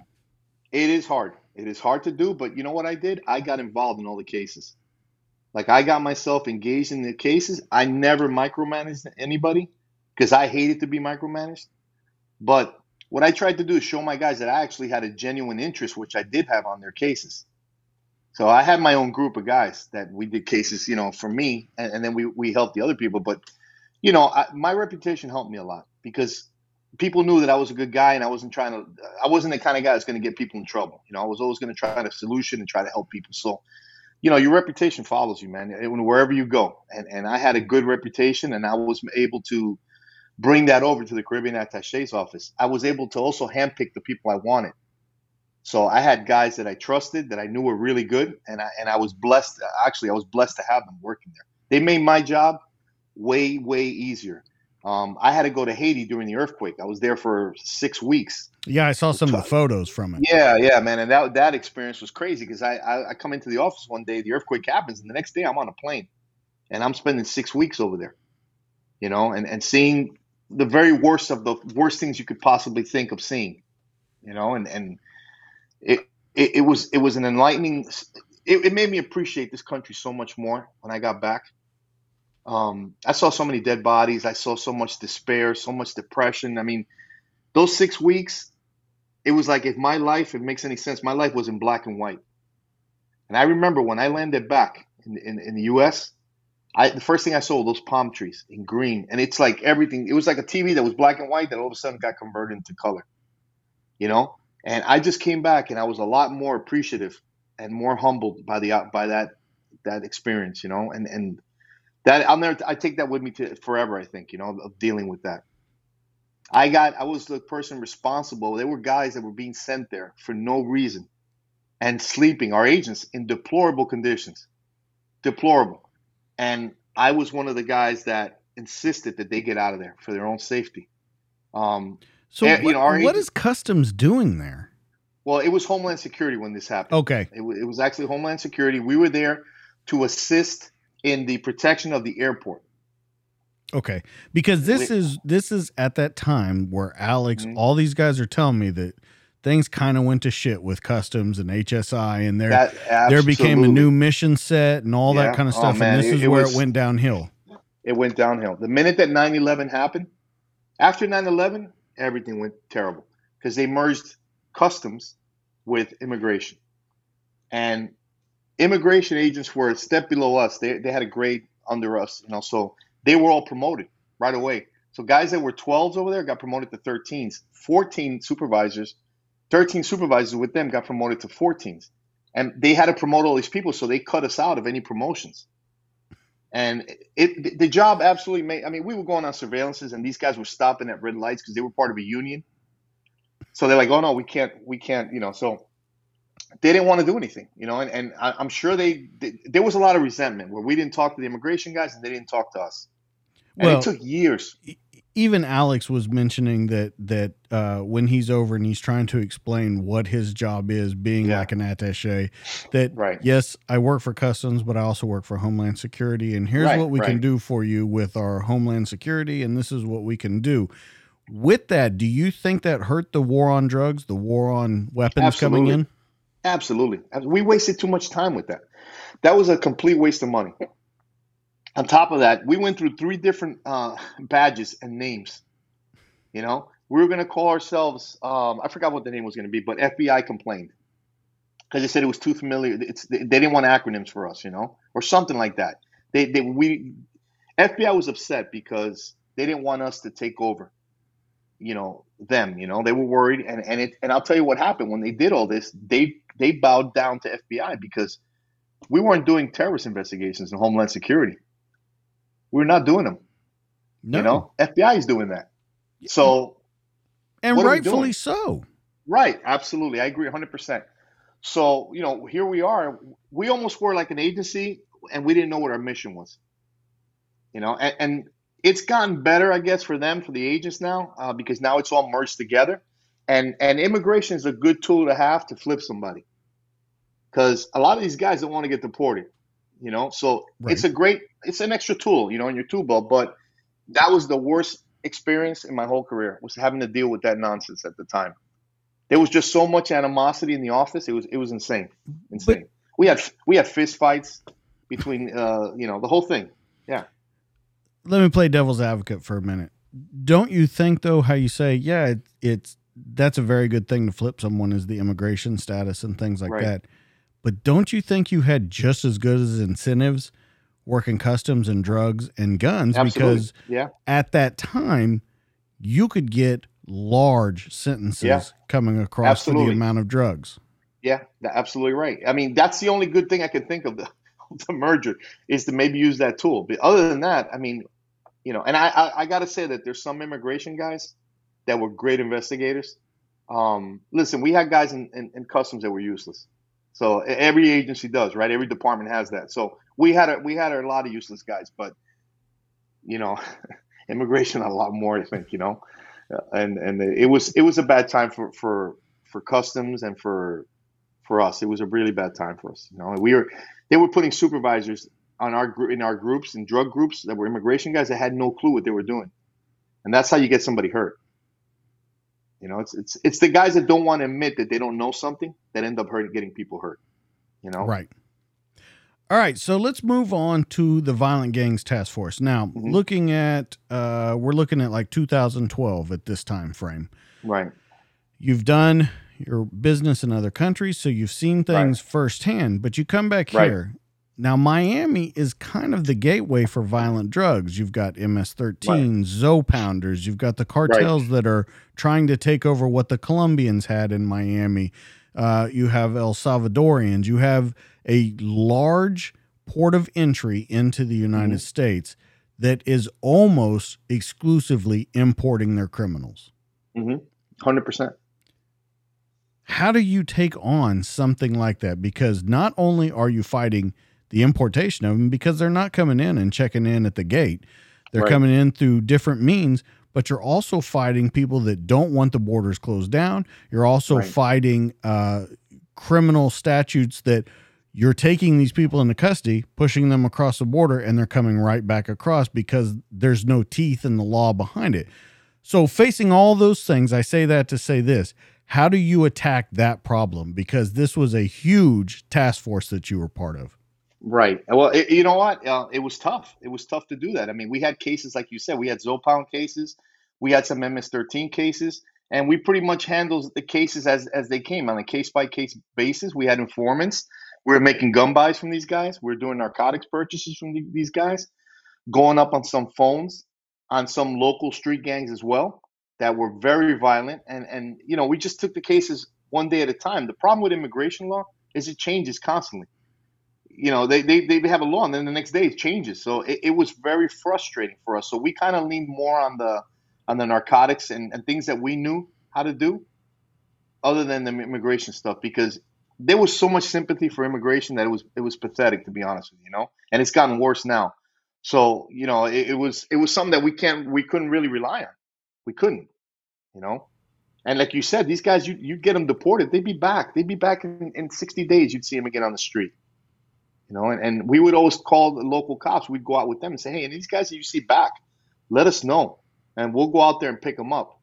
And it's funny because that wasn't our job, really. It was the job of ICE, Immigration Customs Enforcement, not us, to pick these guys up. HSI tried to break away from Immigration and Customs Enforcement, and those are the guys that were like the detention officers, and they would go out and grab these guys, and and do that for us. So we did raids. We would do operations with a lot of local departments. We worked a lot with the locals, which is, I always felt that the locals, no one knows their city better than a local, right? I mean, not a federal for sure. So I always loved working Oh, with the that's locals. definitely Bob Starkman Yeah, talking right there. yeah. I mean, and that's a fact. I mean, there's nothing better than working with locals, in my opinion. And you learn so much by doing that. So that's what we're doing in gang groups. I mean, I had a bunch of alpha males, and my job there was to control them, so that they wouldn't get jammed up. Because I used to tell these young guys, listen, man, if you guys get jammed up, don't expect this agency to back you up. I said, I'll back you up, but they're not going to back you up. So we're all going to go down, and that's what I'll tell them. I said, just be careful, man. Make sure that you have your ducks in order, because they will do you. They will do you. And that's the attitude I always have with my guys. I mean, we had some shootings, we had some things that happened, and we were able to walk out, with no one. I think one of my agents got some days off. That was it for something. But nobody lost their job. Nobody under my watch ever lost their job. And it's funny because when I knew I was retiring, I'll tell you a funny story. When I was retiring, I knew I was leaving anyway. So one of my guys was in his car, and he happens to see these two cops chasing this guy. So my guy gets out of the car and he sucker punches the guy and knocks him down. It's like he breaks the guy's face and the guy's bleeding everywhere. And these cops had their cameras on. So he tells me, "Hey, what do I do?" And I said, "Listen, you told your supervisor, right?" He says, "Yeah." I said, "That's as far as it's going to go." I said, "You tell them that you told me what happened. It's my job to report it. I'm not reporting it because they're going to try to do you. I knew how internal affairs works. I said, I'm not going to let that happen, So it died with me. And luckily, nothing ever happened, Nothing ever happened. But those are the kind of guys I had. That they were crazy. They were just – we were like the bad news bears in that office, We were that crew that nobody wanted to work with us because we were too much on the street and salty. And it was good time. I loved it, though, So as you retire and you move on, you decide that you're going to train Hollywood elite how to be undercovers. Yeah. You also become an actor yourself. Right. I got to know, though, how hard is it to come from the job you did to working with people like that, teaching them how to be undercovers? It's like going, imagine, it's like going to Never Never Land, man. It's just, they live in such a different life that we live. I remember when I would go on the set of Miami Vice, and I'd get back home after being in heaven. I'd be catered, people treating me like a king there, and I'd get home and my wife say, "Hey, throw out the garbage," and I'd have to go back to reality. I'd have to go back. I'm a nobody. I go, "Oh man, I can't be part of this world of these guys," and I never forget that feeling. But I'm glad I got a chance to see that side of the world, and it was interesting. It was interesting training Colin Farrell and Jamie Foxx. They both had a different perspective of what we taught them. Colin Farrell was more open to show his mistakes. He didn't have a problem with it. Jamie Foxx was too cool. He didn't want to show the things he messed up. He didn't want a video that out there. Where actually in the movie they had the making of Miami Vice, the movie. It shows actually what we did. We did and did this undercover school for these guys. It was interesting. Do you want to talk about the Colin Farrell thing? I don't know if you've talked about that anywhere else, but I watched the video. It's pretty interesting to see. Yeah. So I get a request from Michael Mann, the director of the movie, and Colin Farrell was very cocky during the training. So he tells me, "Hey man, let me ask you something. Do you think you could put something together where this guy thinks he's doing a real undercover?" And I said, "Absolutely, I can do that. Just give me a couple days." So what I did was I ended up getting some old surveillance stuff. I spoke to Alex. Alex had a big part in this as well with me. We concocted this scenario where there had been purchases made from these two guys that were Colombians, and there was no issues because we had done deals with them, so there was not going to be any issues. We told these guys, and they're going to come back, and we're going to do another pickup. And so I'm there. I had a surveillance pictures of the airport of crew workers. I had everything set up, and we actually took pictures of Alex in different cafeterias in Miami, and we showed it and said, "Hey, that's our target. That's the guy we're looking at." So he bought it hook, line, and sinker, and so I was going to do the undercover with him, and Alex was going to be the bad guy. So it was Alex and another agent that we had that he looked like a stone cold killer. And we do this undercover operation, and there's a dispute in the middle of the operation, and Alex tells Colin Farrell, "Hey man, how do I know you're not a cop? How do I know you're not a cop?" And he rips his shirt off, and he says, "I'm not a cop. I'm not a cop." So it was great, because after Alex leaves, and now I stay in the warehouse with him, and he tells me, "Oh my God, I can't believe I just did this. This is the most adrenaline." He said, "I was shitting in my pants. I've never done anything like this before." We had to go out for drinks after that. We actually went out to it's funny. We went out to a local what was it? I don't know, one of those places like a Chili's. We went out to a Chili's to get some, and it came out in the news the next day that Colin Farrell was at Chili's. So anyway, that night he calls up Michael Mann, and he tells Michael, I can't sleep, man. I need to talk to Lorenzo. They couldn't get a hold of me, so they called my boss. And, he couldn't sleep at night. He was freaking out, so they decided to tell him the next day in the airport that that we set him up, and he got punked.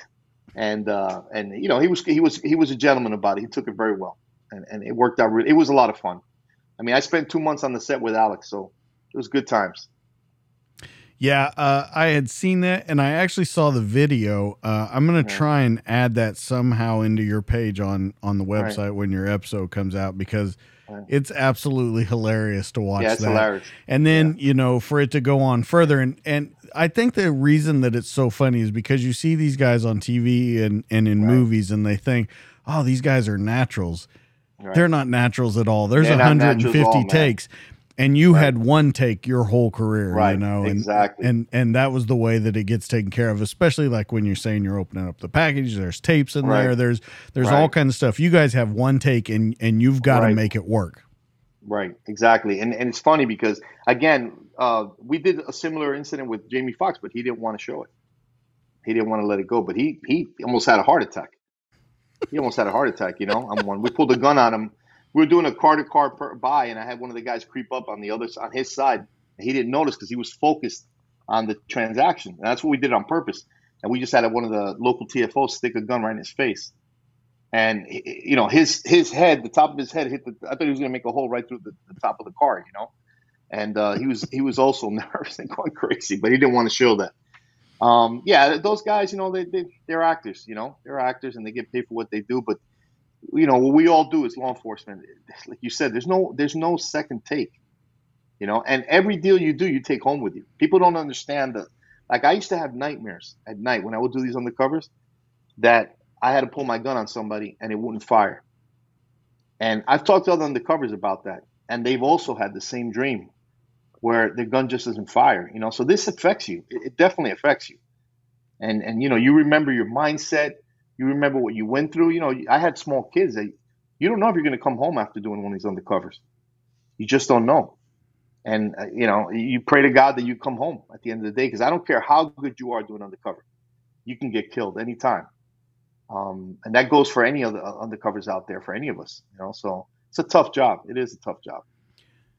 Well, I'm glad that you mentioned that. We talk about mental health a lot on this, and the effects of it after it all is said and done, and during it. We see a lot of divorces. You and I have talked about that.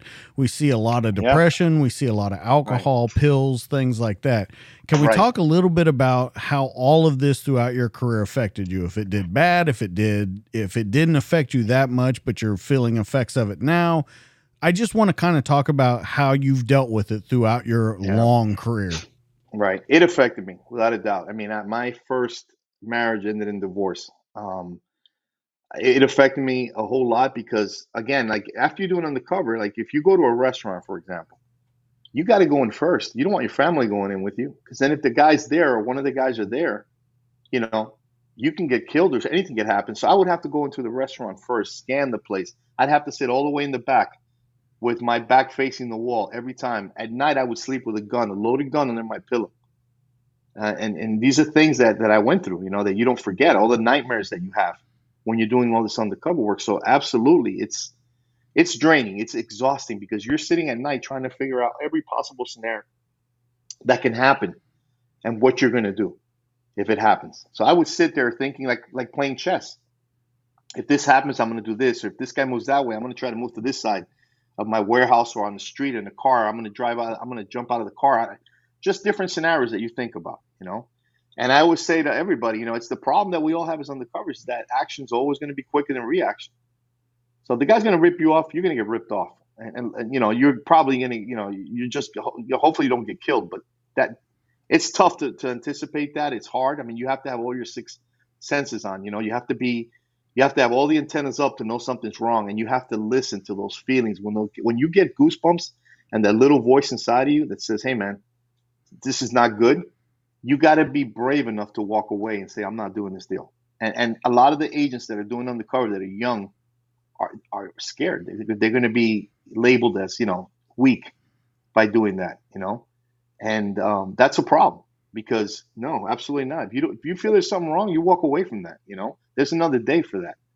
So yeah, it affected me. It affected me a lot. I mean, I had, especially when I during the end of my career, I was feeling a lot of anxiety. One time I was taking some anxiety medication, and I got off all that stuff. But yeah, it definitely affected me. And I can imagine. I like to talk to undercovers to just let them know what I've been through. And we had a good thing in ATF. I don't know if Customs or HSI, I don't think they had it, but that guy Alex Diatri that was shot 5 times and almost killed, and his partner was killed. He went out to every shooting that ATF had, and he would talk to the guys and see what they're going through, and that I think is really important, and people don't pay enough attention to that. And it's the same as being in a war zone. I mean, our military troops, and rightly so, are always honored, I'm a super supporter, but for whatever reason, our first responders aren't, you know. And it's a shame. I mean, I remember going out. I had a Navy SEAL Team 6 guy, and he was SEAL Team 6, legit, from Miami. He went out with us on an operation. We had a gang operation as an observer. He wasn't allowed to do anything. He was just watching. And I remember at the end of the night, we had a post briefing, and he said, "I don't know how you guys do this." I said, "What do you mean?" He goes, "We wouldn't take the chances you guys take. When we get an operation, we're taking people out. So he said, like, when you guys went into that house, I'm not doing that. I'm going to throw a couple of grenades in there, and so it's just different. We can't do that. As law enforcement, we can't do that. So it's a different job. But I'm saying it's such a hard job that people don't. It's a thankless job. People don't understand that. Yeah, and I don't, for the foreseeable future, see that changing. I want to No. ask something else about your career. Did that character or that person that you were playing, did that ever bleed over into family life? For me, no, and only because I had done so much reading and learned so much from the books I read on undercover work that it didn't happen to me. So before I did any of this, I was doing my own research on it. I was reading books. I was trying to find out, and I saw what they all went through, and I made sure to keep the two separate. Another thing that you see a lot with undercovers is they trust their CIs way too much. Like, I can't tell you how many guys got jammed up with female CIs, having whatever, having relationships with them, or bringing them over to their houses to meet their family. There's got to be a separation there. You can't do that. And in fact, in one of the cases we did in Bergen County, working with this guy that was a bank robber, he was a real bad guy, and my partner at the time fell in love with this guy. He thought he was the greatest thing in the world. And one of the deals we're going to do, the guy gets out of the car and I notice he's got a holster on with a gun. This is a CI. And I said, whoa, what's going on here? He goes, "Nah, he's good. Don't worry about it." I said, "No, dude, we're not doing this." And he stopped talking to me for about a year, the guy. I didn't blow him up. I didn't give him up. But I said, "We're not doing this deal. And this guy's not, if he carries a gun again, I'm going to lock him up myself." So he fell in love with the guy. He thought the guy was the greatest thing since sliced bread. He's a CI. These CIs give each other up. So I wasn't going to risk my job for that stuff, So Right. yeah, you see a lot of cops get jammed up for these CIs, and it's not worth it, Well, let's talk about what you're doing right now. hmm Now, I was lucky. You are acting. You're a judge for boxing and MMA. You're a global security director. You're a busy man. I have a feeling you're busier now than you were I am. when you had a full-time job. Yeah. I was lucky with the job in Pfizer because one of the best supervisors that ever, in fact, he was Starkman supervisor and Miles supervisor. No, I'm sorry, he was Starkman supervisor. This guy by the name of Wayne Roberts, who's a legend in customs. He was a good old boy from Kentucky, but he spoke perfect Spanish. In fact, I think that was his major in college. So this guy was John Wayne. He was one hell of a cop and a great supervisor. When he retired, he went to work for Pfizer. So they were looking for somebody to be the director of global security over there. And I was blessed enough to get that interview with him. And I did pretty good in the interview. So I kept moving on to the next phase. I think it was 4 different interviews. In fact, the guy that was in charge of compliance of global security for Pfizer at the time was my former SAC. when I was in Miami, and he's the guy that had promoted me to group supervisor. So he knew me, and I was just blessed to be at the right time at the right place, and I got this job. And what I do now there is I do counterfeiting investigations in South America, primarily in South America, where these guys, they make counterfeit investigate, they make counterfeit like heart medication and cancer medication and stuff like that I never even thought that would happen. Yet it happens in South America. So my job is we have these contracted vendors over there. We set up buys from these people. We coordinate with the local law enforcement over there. They go up on their phones, and we just give them all the information we can and support their investigations. And we've had much success with that, hitting clandestine labs in South America. So it's almost like still being involved in law enforcement.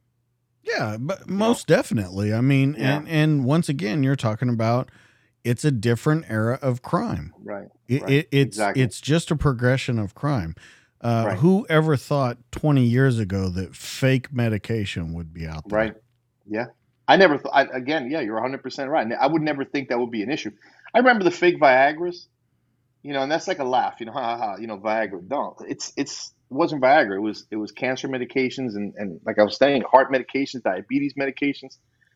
These people, and that would always be my pitch to the cops over there when I would do presentations overseas. I'd say, listen, guys, these are your family members that are getting this counterfeit medication. These guys are going after your family members, and that's the way I was able to get a lot of cooperation with with law enforcement over there. Because it's different from working here. They're a whole different. I mean, you got to show up with money to make buys and do everything else if you want anything to happen in South America.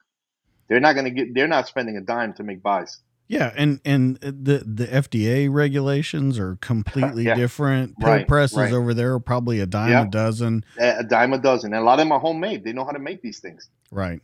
So it's a whole different avenue of investigation for me now. Yeah, a big one that they're seeing in law enforcement in the United States is fentanyl getting pressed into stuff that's supposed to be hydrocodone or whatever, and it's actually fentanyl. Right. So right. It's crazy.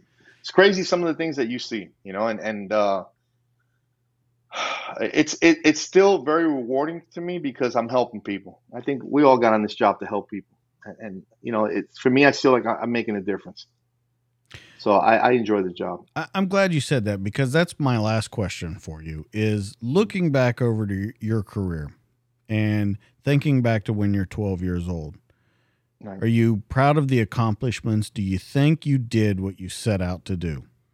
Yes, I do. I feel good about my accomplishments. There was a couple of cases that I'll never forget that I saved. I was able to save. For example, when I was at ATF, I saved a family in Pennsylvania. We had a guy we were buying guns from, and the guy disappeared off the face of the earth for about three months. And out of nowhere, we get a call that the guy was in jail in Pennsylvania, and we go visit the guy, and he says, "Hey, give me an address. I'm going to send you a letter." He sends us a letter how he wants us to kill this family of 4 because he had raped this girl, and now she was going to testify against him. So they were living in a trailer park. He wanted us to get a grenade.